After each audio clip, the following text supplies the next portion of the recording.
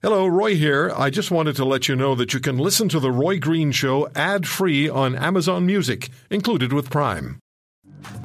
The other political story, apart from the ones that are, well, there's more than one developing in Canada, including Peter MacKay announcing today that he is running for, officially announcing, he's pursuing the leadership of the Conservative Party of Canada, and we'll be speaking with David Akin, Global News chief political correspondent, shortly about that.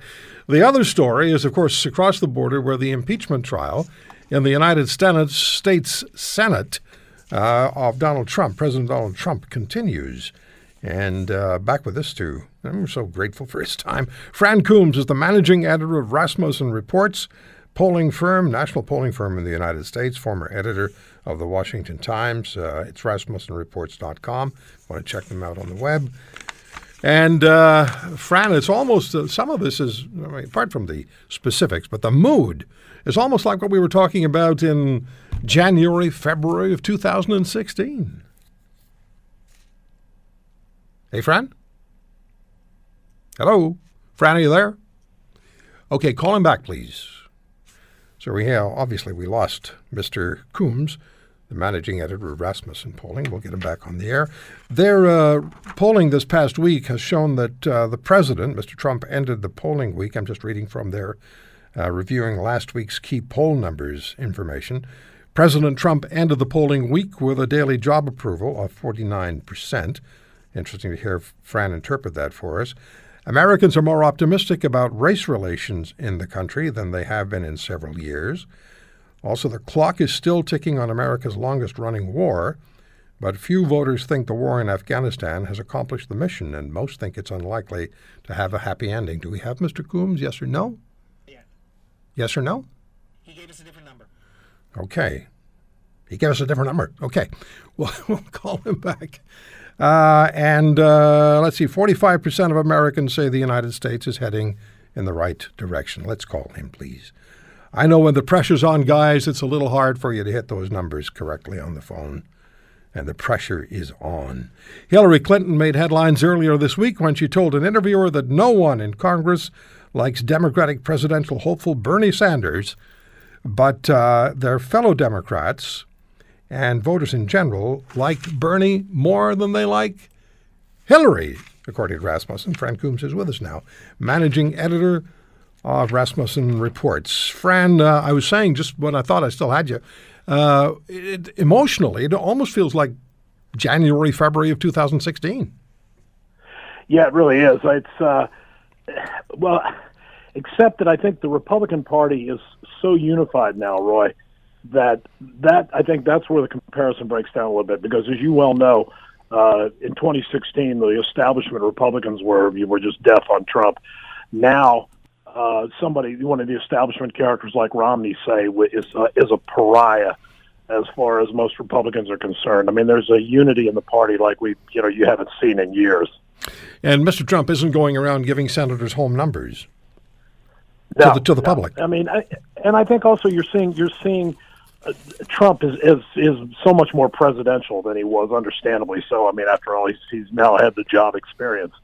But he's out there rolling back Iran, putting China on the ropes, doing all these things day after day after day. And I think a lot of people that aren't passionately partisan look at this and go, "What is this impeachment nonsense? This guy, it was the end of the year. My 401k booming. Trump's doing all these things for the country.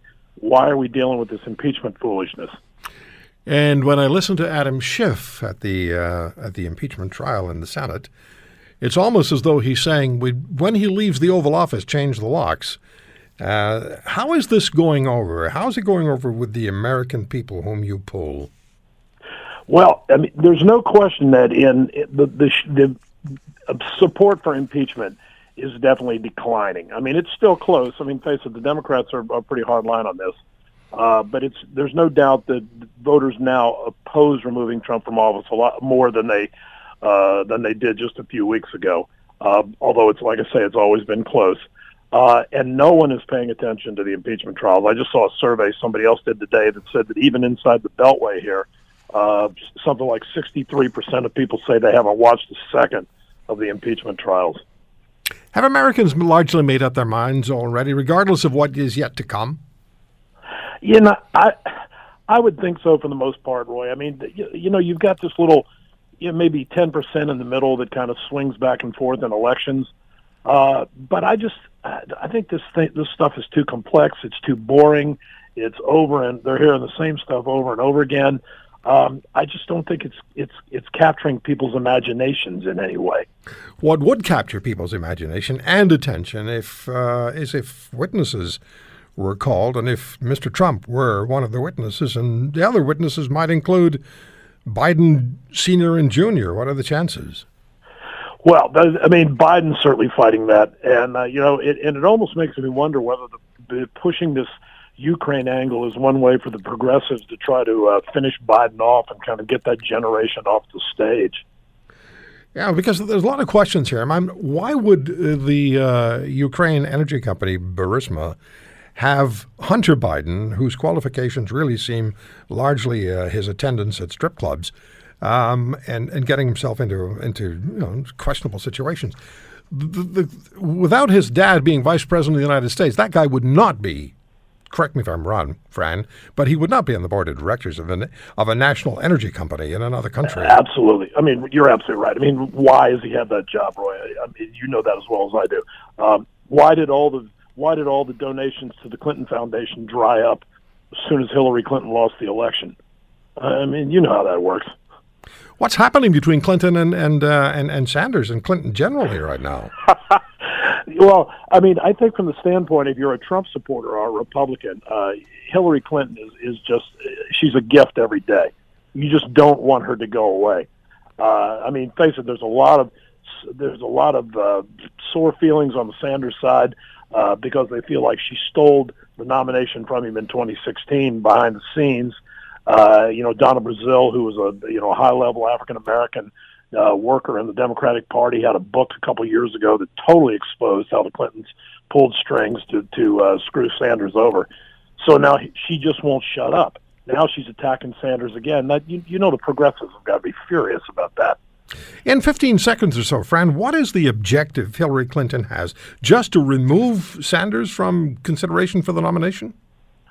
I think it's just all ego, Roy. I think it's all ego, and she can't shut up. I appreciate you coming on. You sound like you're struggling a little bit with something or other that's going around there, Fran, but thanks so much for your time. Yeah, I'm afraid so. I'm sorry. A little husky voice. No, it's always great talking to you. Thank you. Okay, my pleasure. All the best. Fran Coombs, managing editor of Rasmussen Polling. Yeah, Hillary Clinton coming out and telling an interviewer that she had no time for Bernie Sanders. Let it go. It's been 3+ years. Let it go.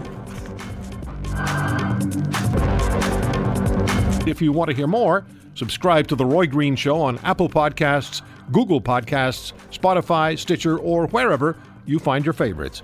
And if you like what you hear, leave us a review and tell a friend. I'm Roy Green. Have a great weekend.